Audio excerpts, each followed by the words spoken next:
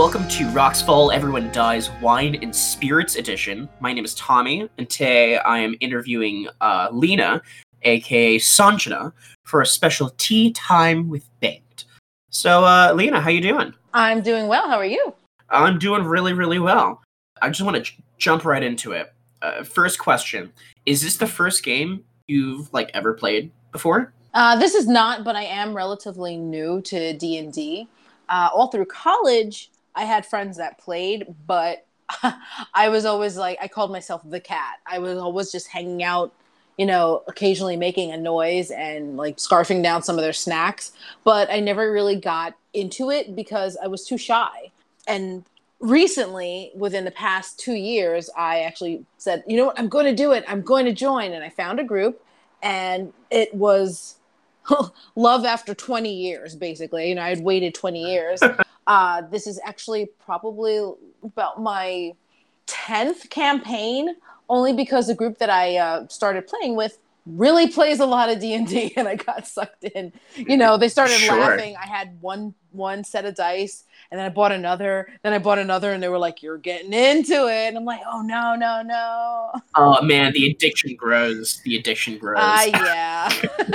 But I've played a couple of one-shots and a couple of longer campaigns. This is my first podcast, though. Oh, cool. Yeah, definitely mine too. So you said you quasi-played a whole bunch of years ago. Do you remember what edition that was? I recently did some sleuthing, and it turns out it was 3.5. Does that make sense? Oh, man. Yeah, that's the most brutal one. So I hear, of course. Yeah, none of it made sense. I remember I was sitting, I never actually got close enough to read any of the books, but I saw the character sheets, and it just seemed like a lot of paperwork was involved. But I would hear the craziest things happening. I'm like, what just happened to everybody? But yeah, it seemed really brutal. Yeah, there's a lot of contrary arguing that goes around, just like, oh, I should have been able to listen to see if there were skeletons right next door, even if they're on... Yeah, I totally understand all of that. Kind of like a follow-up to what you were saying before of the different campaigns that you've played within, you said the last 10 years? Oh, no, 10 campaigns, the last 2 years. Oh, sorry. Wow, that's a lot. Oh, yeah. Wow. Yeah, it makes sense why my brain autocorrected for me. Yeah, I'm nuts. Wow, that's incredible. 10 campaigns in the last 2 years? Yeah. Currently, I am playing 3 other games and then 2 other role-playing games. So, it sounds like there's a lot. Are they on and off? Are there ones that are more frequent than others? They're all weekly. The one group where I said I have 3, it's because we have 3 rotating DMs. So we play a campaign every 3 weeks. Oh, wow. Yeah, it's super fun. Kind of sounds pretty cool. Yeah, it is. You have to juggle all those characters, though. Because they're very different campaigns. Sure. Are they all 5th edition? Answer to that is yes. And because I'm so new, I've never played anything else. I was listening for another edition, but I've never actually played anything else. So even sometimes now when we're doing something and someone will say, oh, those aren't the 5e rules, I don't know any other set. Sure. Yeah. No, I totally understand. With all of the different other DMs that you've had, how does Scott's DMing style different from those other games that you've played within the last 2 years? Fun. I actually play with Scott as a player with him in 2 of those 3 rotating games, and he's actually the DM for the 3rd. This is the second, so this would make the podcast the second game, the second campaign that I've actually played with Scott. Again, I'm so new to this. Every time I get a new DM, it's a new experience. I've had DMs that are just read from the book, and that gives you a different experience. And then you have someone like Scott who gives you a visceral feel for it. His descriptions will go above and beyond, just saying, okay, you're walking down a road. He's going to give you the actual feel of it. You get an emotional connection to the words. And I think that's part of it is due to his theatrical background. So when you have a DM that is that invested in the quality and the quantity of description, it really does put you in a mindset, and it's easier to predict what your character is going to do. For me, I can't just look at a character sheet and look at the stats and create something from that, I need a mood. I need to know what my character's feeling, smelling, seeing, hearing. All of my senses are engaged when someone is going to be that invested in the storytelling. And that's one thing I've noticed from Scott is he has a way to pull you in as a player so that you're no longer the player, you are the character. And I think you get quality role playing out of that. It's fun. It's intense. I've actually had like strong reactions to something that he has described, which, gives me like, the theatrical tingle. Like, yes, I was actually in the moment. And then my character can react. And what I found is I had a veteran player say to this to me a few months back. Don't look at your stat sheet and decide what you're going to do. Decide what your character would do in the moment, and then find something in your stat sheet that will allow you to do that. And that's some good advice. I've tried to do that. Yeah, I mean, it was like, oh, that's cool. But at the same time, if you're not as invested in the game, whether the DM style doesn't fit your playing style, or it's a one shot and you just haven't gotten there yet with the character, but I can say, ooh, you know what? I know Sanjana would do this. And then I look at the stat sheet and go, that works. That makes sense. And it allows for more spontaneity rather than I'm just sitting there saying, let me think of something to do. And also, I've been given the gift of having so exposed to so many DMs, but also I'm growing as a player. The very first time I sat down, Scott actually played in my very first campaign. He joined the group after I did, but here he was. I think he joined a few weeks after I did, and he was all set, had a character, and I'm still going, what?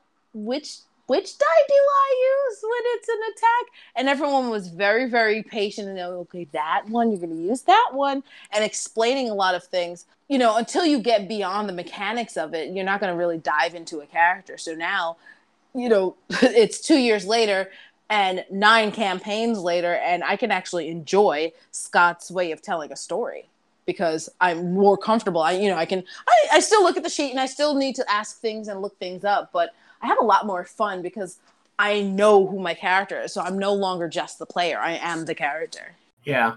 It's funny because the cheap facade of D&D are a whole bunch of nerds yelling at each other for, how something should work and how it doesn't work and the homebrew rules, and that's not in the book. But, it's really funny because if you take a closer look, the community is so supportive of each other, especially the new people that come in.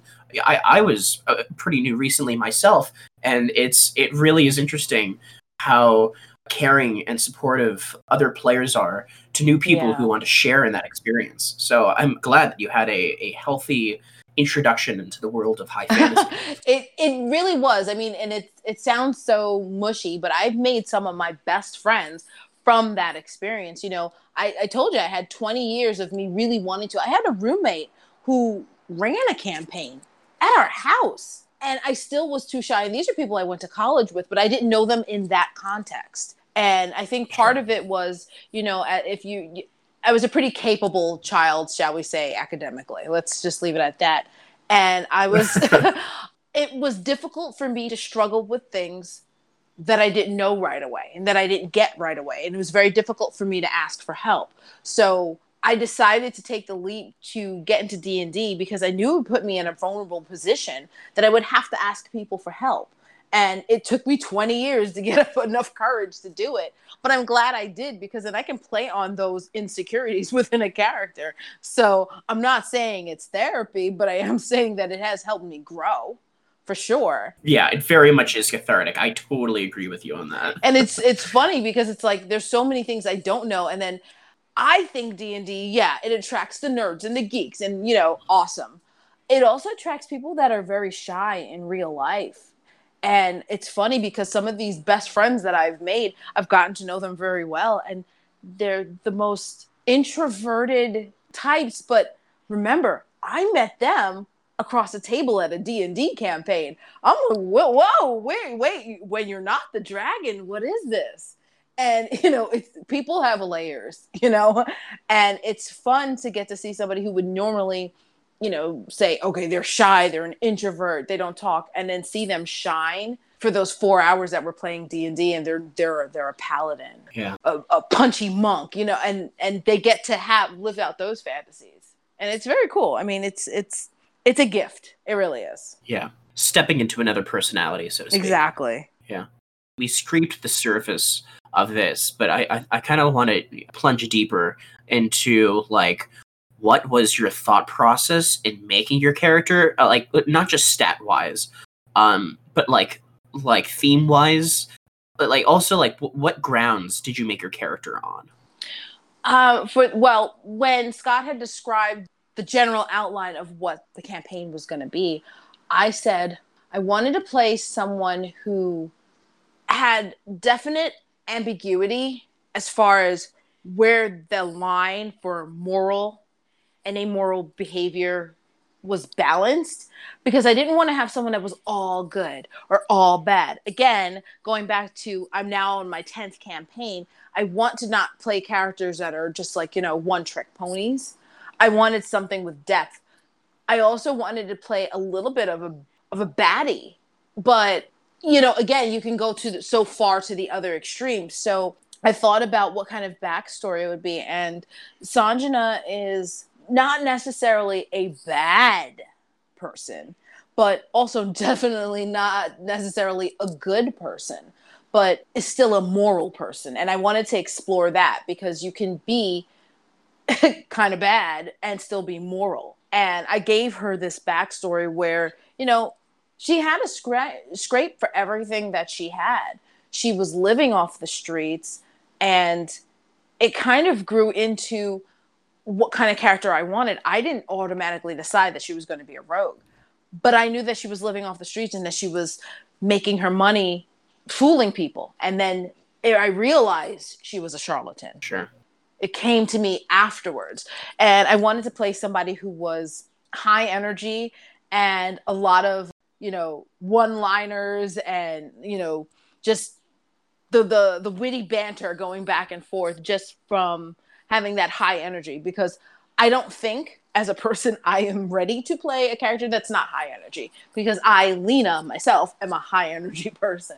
But I'm getting to pour it into other things. You know, she's she's got a lot of tricks up her sleeve, shall we say. Obviously, because she was living off the streets. You know, that's not something that I experienced as a child, thank goodness.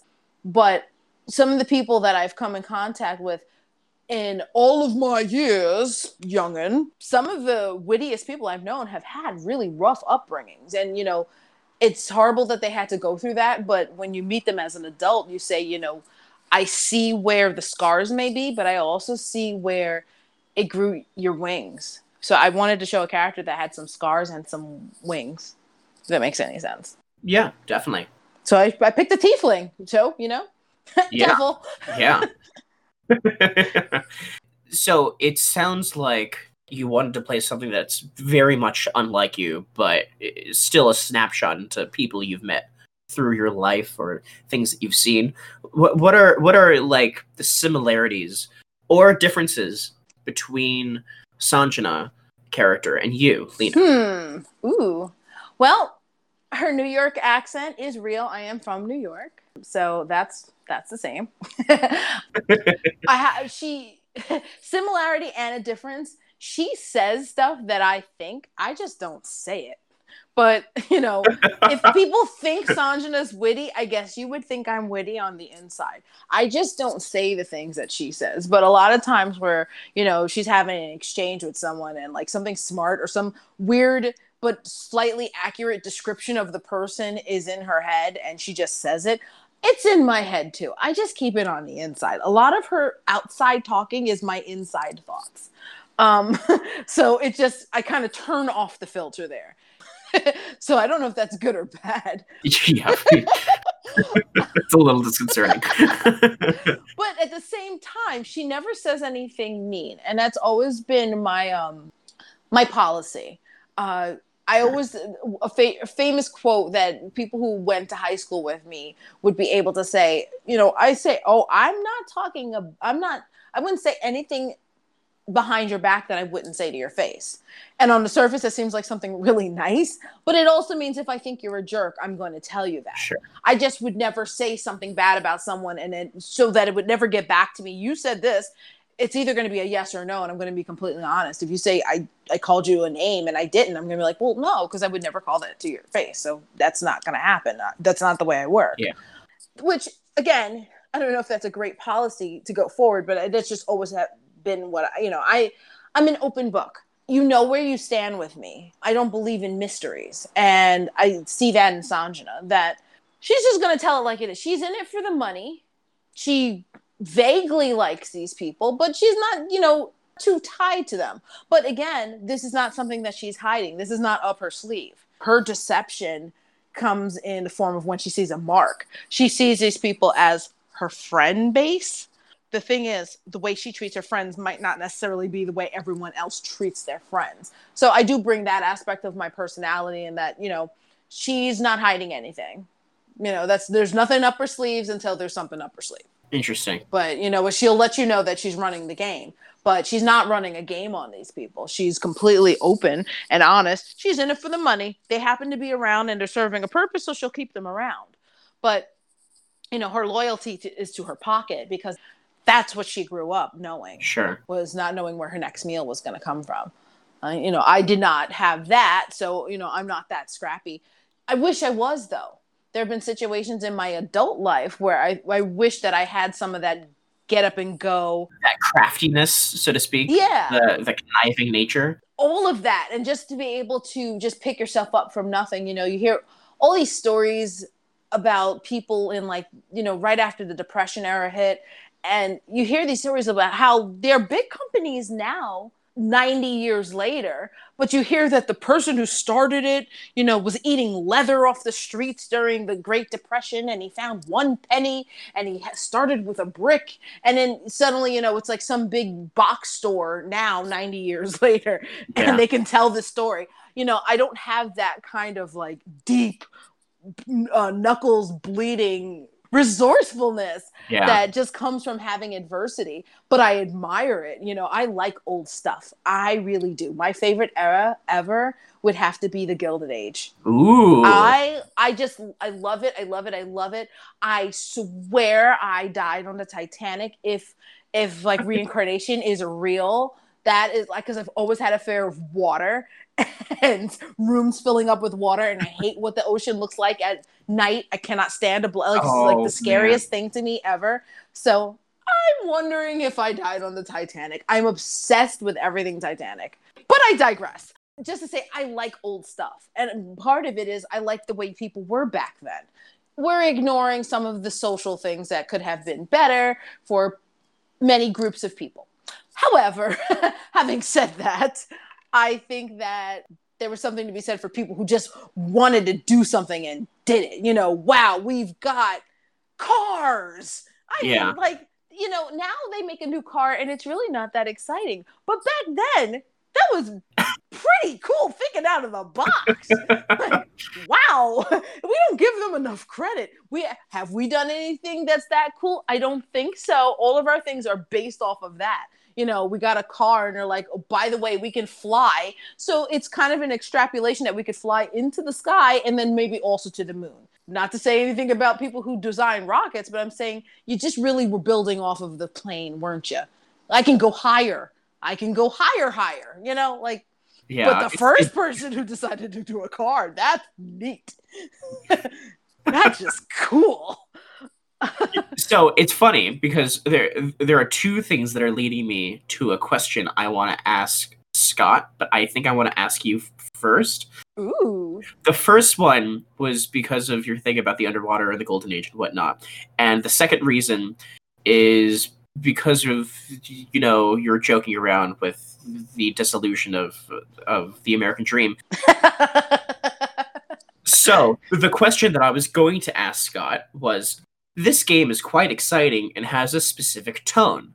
If the Rocks Fall Everyone Dies crew ever does a one-shot, what thematic direction would you like it to bring?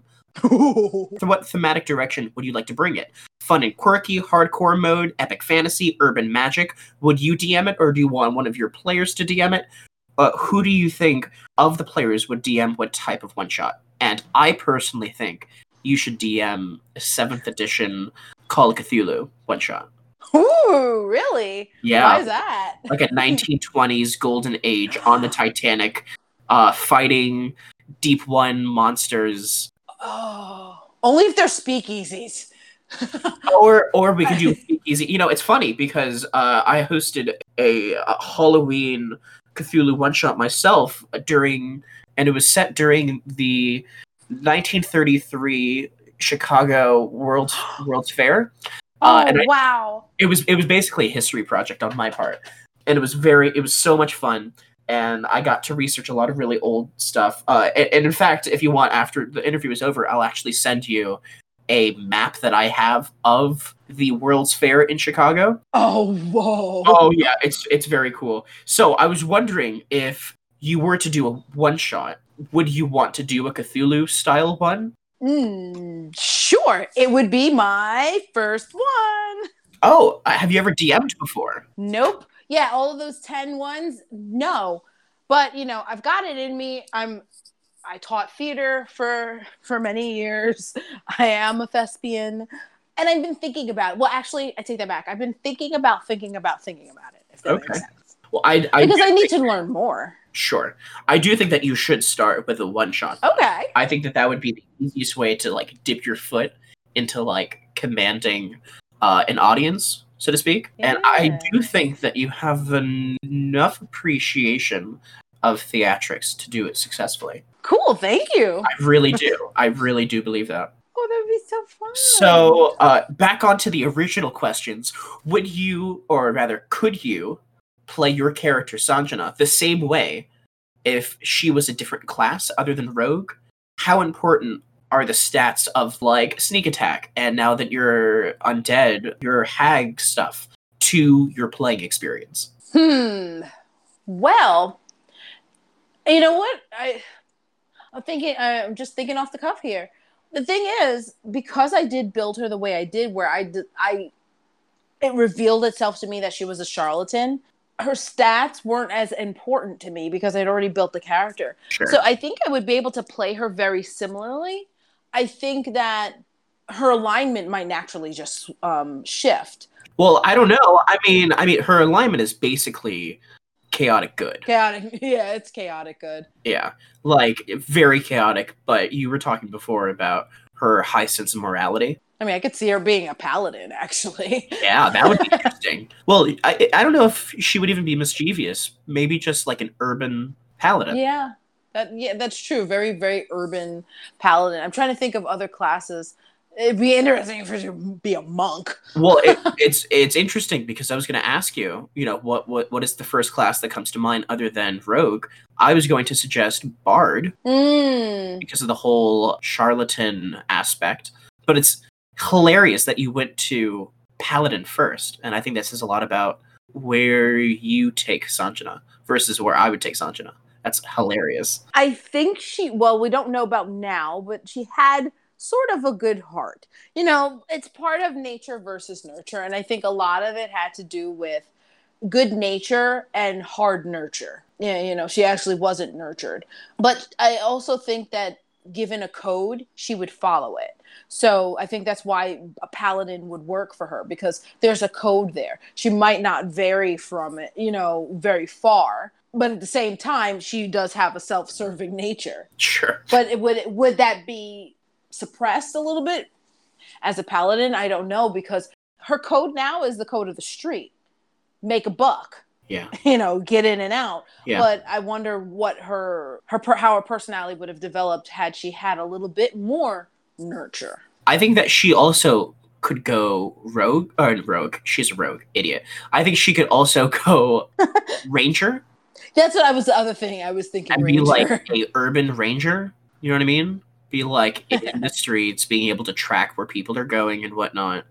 I mean, it's homebrew; it doesn't exist, but I think the ranger was the other thing I was thinking. Yeah, I could see ranger. There are not a whole lot other things I could say. Oh, that really like stand out. I mean, she is a tiefling, so okay. So, and as a flip question, what do you think would be the hardest class to play Sanjana as? Because I think I know with Banked, but I'm curious on what you think. Huh. Of Sanjana, that is. I don't know. I think she's very, very diverse. I think because you made her from like a thematic grounds, she could turn into anything. Yeah, like I mean, like I said, there'd be slight differences, but nothing that would change her personality fundamentally. I like thinking about it. I think, because all of the classes can be a little brash. They can all be a chaotic little, chaotic good. And she still gets to kick butt no matter what. Even as a bard, she might just be like, throwing down words, but she's still, still just barreling through. I think of her kind of as an arrow, just shot straight and just goes for it. And, that end is pointy. So if you're on that wrong end of it, oh well. But the arrow, you're not going to blame. You do not blame the arrow. So I think her circumstances is the bow. And she is the arrow. I love the extended metaphor. Because I definitely know for Banked, the hardest class to play him as would be Monk. Because he may be lawful, but he has absolutely no work ethic, and he cannot devote himself to an ideal. You know what I mean? like he's so like with the wind. You know what I mean? No altruism. Oh yeah. Well, it's a different story, and we may get to that when you interview me. So speaking of Banked and Sanjana, what is the relationship Sanjana has with Banked? Sanjana had originally seen Banked as a possible mark. Sanjana was absolutely just gently cruising for some money in her wallet. Sure. And just became intrigued because Banked was not initially enthralled, which is not something she encounters a lot. Her personality is so big, people are either drawn in or repulsed. And Banked kind of just stayed pretty neutral. And that started a begrudging respect and then intrigue, because who is this person who's not impressed by me? I need to find out more about you. So initially it was definitely, who is this mysterious person? And then they happened to be attached to a cool thing. So where there was money involved. So all the better. It's interesting to think that the relationship started out of anger and spite. Yeah. That is actually pretty funny. I'm going to steal your money. Wait, you're not going to let me do it? You might be a friend then. So then it's an interesting question. Does Sanjana have some sort of ego with her brashness?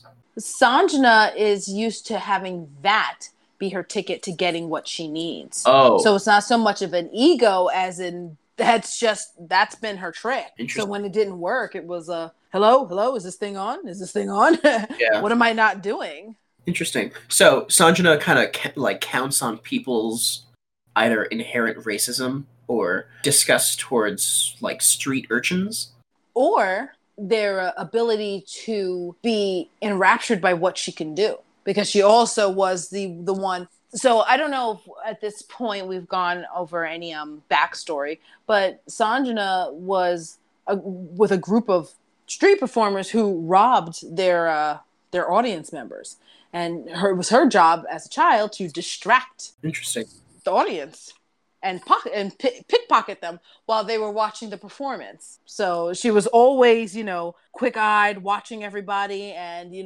could get out of something. Someone caught her with her hands in their pocket, she could always just play it off as the cute little wild tiefling child. She knows not what she does. Yeah, she definitely is very loud and brash, even when she isn't talking, being rust-colored. Exactly, loud. So does Bank's inherent racism affect Sanjana then, if that's such a big part of her personality and her drive? She doesn't take anything personal because she didn't have very good roots. She's used to people maybe talking down on her, looking down on her because she didn't have roots. And it's just more of the same to her. So whether you make a racist comment to her or not, she's just going to take you at your word anyway. She's discovered that some of them, the people who treated her the best, were the people who had looked down on her the most. Yeah. And at the end of the day, she's just looking to get fed, to get paid. Yeah. So she takes a lot, but she also doesn't let it bother her. It's not even that she's ignoring it. She just realizes that your words can say something, but your actions mean another. At this point, Bengt has not tried to kill her. So that means more to her than anything that might come out of his mouth. Yeah, I imagine Sanjana just sees right through, his cheap facade. Yeah. Yeah. It's all, she's a player too. Yeah. It's interesting. Both of them kind of play a game, don't they? Oh, absolutely. And I think that's another thing that attracted her to him. Oh, you're in the game too. There's a familiar thing that they might feel toward one another, oh, you're not quite on the up and up either. And that's who I grew up with. She had a lot of siblings that weren't siblings. Interesting. Not biologically related to her, but just part of the street gang. Yeah, the family that choose the logical family. Exactly. So she might see you as, a long lost brother. Who knows? Who knows? Who knows? So how would Sanjana feel if the party were to go to Bengt's homeland, or to like a gala, or to something where she is suddenly out of her element, and now in Bengt's element, rather than the other way around, instead of being underground, instead of going into the city and pillaging because we're undead and whatnot, which is definitely more Sanjana's than Bengt's. How would she feel if the situation and the conflict were swapped? Well, the thing is with Sanjana, she's also master of disguise. She can hold her own in different societies. And because of that, she, besides the fact that she can actually change herself, she also can, she's like rice. She takes on the flavor whoever is in the pot with her. Oh, I love that. So she likes standing out. And the thing is, as herself, when she stands out, she likes that because she takes that as a challenge. That is not the person you would completely expect to take your wallet. And she likes that challenge. Oh, yeah. Yeah, you got had by the girl with the orange hair. How? How did you miss the girl with the orange hair? And part of her spiel is that she makes sure she's noticed. She knew she was going to be noticed anyway, so she kind of beats everybody to the punch. Sure. She's going to say, they're not going to be whispering, who's that? She's going to say, this is who I am. And she makes it known. So she'll love being on the spot. She loves... a bard probably would have been a good choice for her. She likes being on display. Yeah. She's not hiding. Especially anything. if she was the one to cause the distraction in her backstory in the first place. Exactly. Yeah. And that's just how she rolled.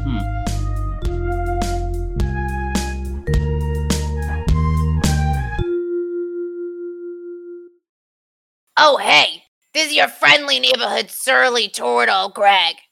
And your social media manager, Desambro.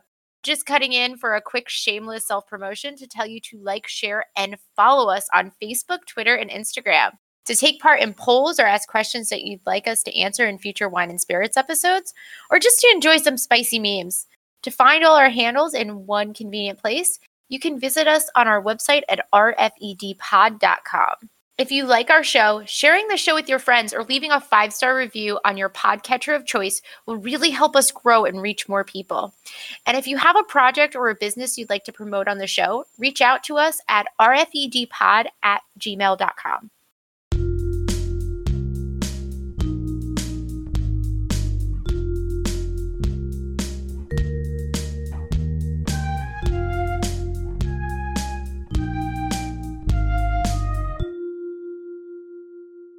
Now we've reached the last question, the end question with Tommy's Tea Time. I know. It is sad that it is coming to an end. However, this is kind of a big question, and I leave it for last. If your character suddenly died or reached its literary end, what would be your backup character idea? What role do you think the new character would take?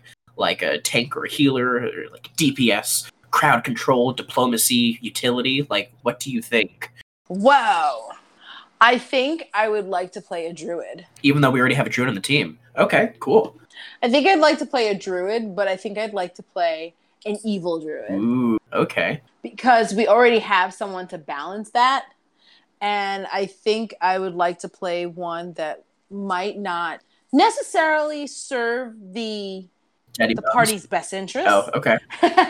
To be a little bit counterproductive, and just because without Sanjana there, you're gonna lose some mischievousness.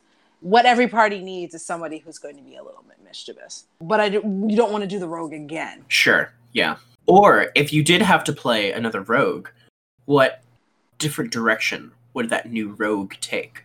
Because there's so many different subclasses, right? I think that what would be fun is an assassin, considering what this party, it seems that, I don't know, you can't trust Scott, but it seems to be going down a very dark road, and it would be nice to have somebody who's like just a sharpshooter that stays in the shadows, does all the stuff that you would expect Sanjana to have done, but is actually just lurking in the shadows and a little bit mysterious. Yeah. So that might be fun to just play like an assassin. Yeah. You know, it's funny because I personally would go either Ranger. Of course, Rangers are awful in 5e, but it seems that we are... I played one. Could do nothing. Yeah. It seems that we either are underground or we are in the forest. And Scott's going to hear this and he's going to be like, oh, let me put you in a new biome. Editor's note, yup. But, I mean, it would make sense that if we're in the wild a lot, and it would be fun to have somebody kind of lead the way. You know what I mean? So I would personally do either that, or I think that I would go like Wizard for full arcane utility. You know what I mean? Like a glass cannon. Oh, that's cool. Yeah. You can cast all sorts of things. But you know what? Druid has my favorite spell. Ooh, what's your favorite spell? Moonbeam! And I'll tell you why. I played Tomb of Annihilation, and I decided to play an Aarakocra. And I didn't realize that my con would be so low. So basically, she was frail as a feather. And the party would just go around her because her little tiny bird bones could not take anything. And then a thing happened. Let's just leave it at that. No spoilers for Tomb of Annihilation. Sure. But I was finally able to, as a druid Aarakocra, actually cast Moonbeam. And it was so useful in so many settings. And it was very useful in the forest. It was very useful when we were indoors, too. As long as you told everyone to get out of the way. Sure. That was my favorite thing. And I started saying, I really want this in real life. Like, I'd love to cast Moonbeam on people who annoy me. So watch out. It's funny. Bards at higher levels, they get something called magical secrets. And if you play a College of Lore bard, they get even more magical secrets. You can play a bard who uses Moonbeam, which is quite exciting. Oh, that's fun. Yeah. And I could sing to you. I play it like on my little flute there and just watch you burn. I'm telling you, I love that thing. Watch out, people. It would be funny if, God forbid, all of our characters die, for us to just all go bard. We just start a band. We just start a band. It goes from creepy undead, eat his eye, daddy bones. That's my impersonation of Necromancer. It's to a traveling skeletal band. Oh man! Yeah, with a trumpet that goes. Them bones, them. Them bones, them. Dry bones. And here's the thing: with magical secrets, I could cast Eldritch Blast still. You could cast Moonbeam. I'm sure that there are a whole bunch of druid spells other than Moonbeam that Jin, aka Bambi, could cast as well. Oh yeah. Oh man. Thorn Whip. Oh man. It's a nice little cantrip. It is nice. It's a little it's not as powerful as like Primal Savagery, but it's flavorful. And poison spray. These are the only things that druid character that I had could do. Like, that was it. It was like poison spray, thorn whip, moonbeam, please don't touch me. Oh, yeah. Wow. Really? Because poison spray is like 10 feet. You have to be within 10 feet to cast it? Well, yeah. So she would like run up. Well, luckily, flying creature. Sure. So even though I couldn't switch as a druid, it didn't matter because my natural form had. And the thing was, my con was really low, but my strength was really high. So it was a funny thing where, like, yeah, she picks you up with these spindly little arms, but she can carry the barbarian, orc across the river. But please don't look at her because she'll crumble. Oh God. At least once a session, I was down. Yeah. And someone had to heal me. Man. Because, I mean, that's just what happens. But, I mean, it was 2 of Annihilation, so it was kind of expected. Sure. So that's all the questions that I have. It was quite a pleasure interviewing you. Thank you. You are really colorful to interview. You really are. Oh, cool. I think. Yeah, definitely. That was a lot of fun. I'm sure the audience, the listeners hearing this, had a lot of fun.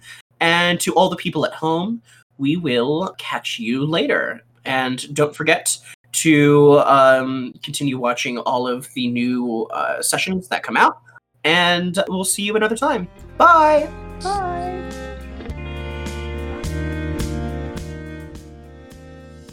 Thank you for listening to Rocks Fall, Everyone Dies. It would really help us if you subscribed, shared, and left a 5-star review on Apple Podcasts.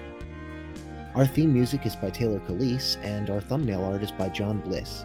You can find more of his work on Twitter at John Blissart, that's at JONBLISSART. Our episodes are produced by me and co-edited by our resident Mushroom Jin. Our social media manager is our favorite surly turtle, Desombra. Find more about our various social medias by visiting our website, rfedpod.com.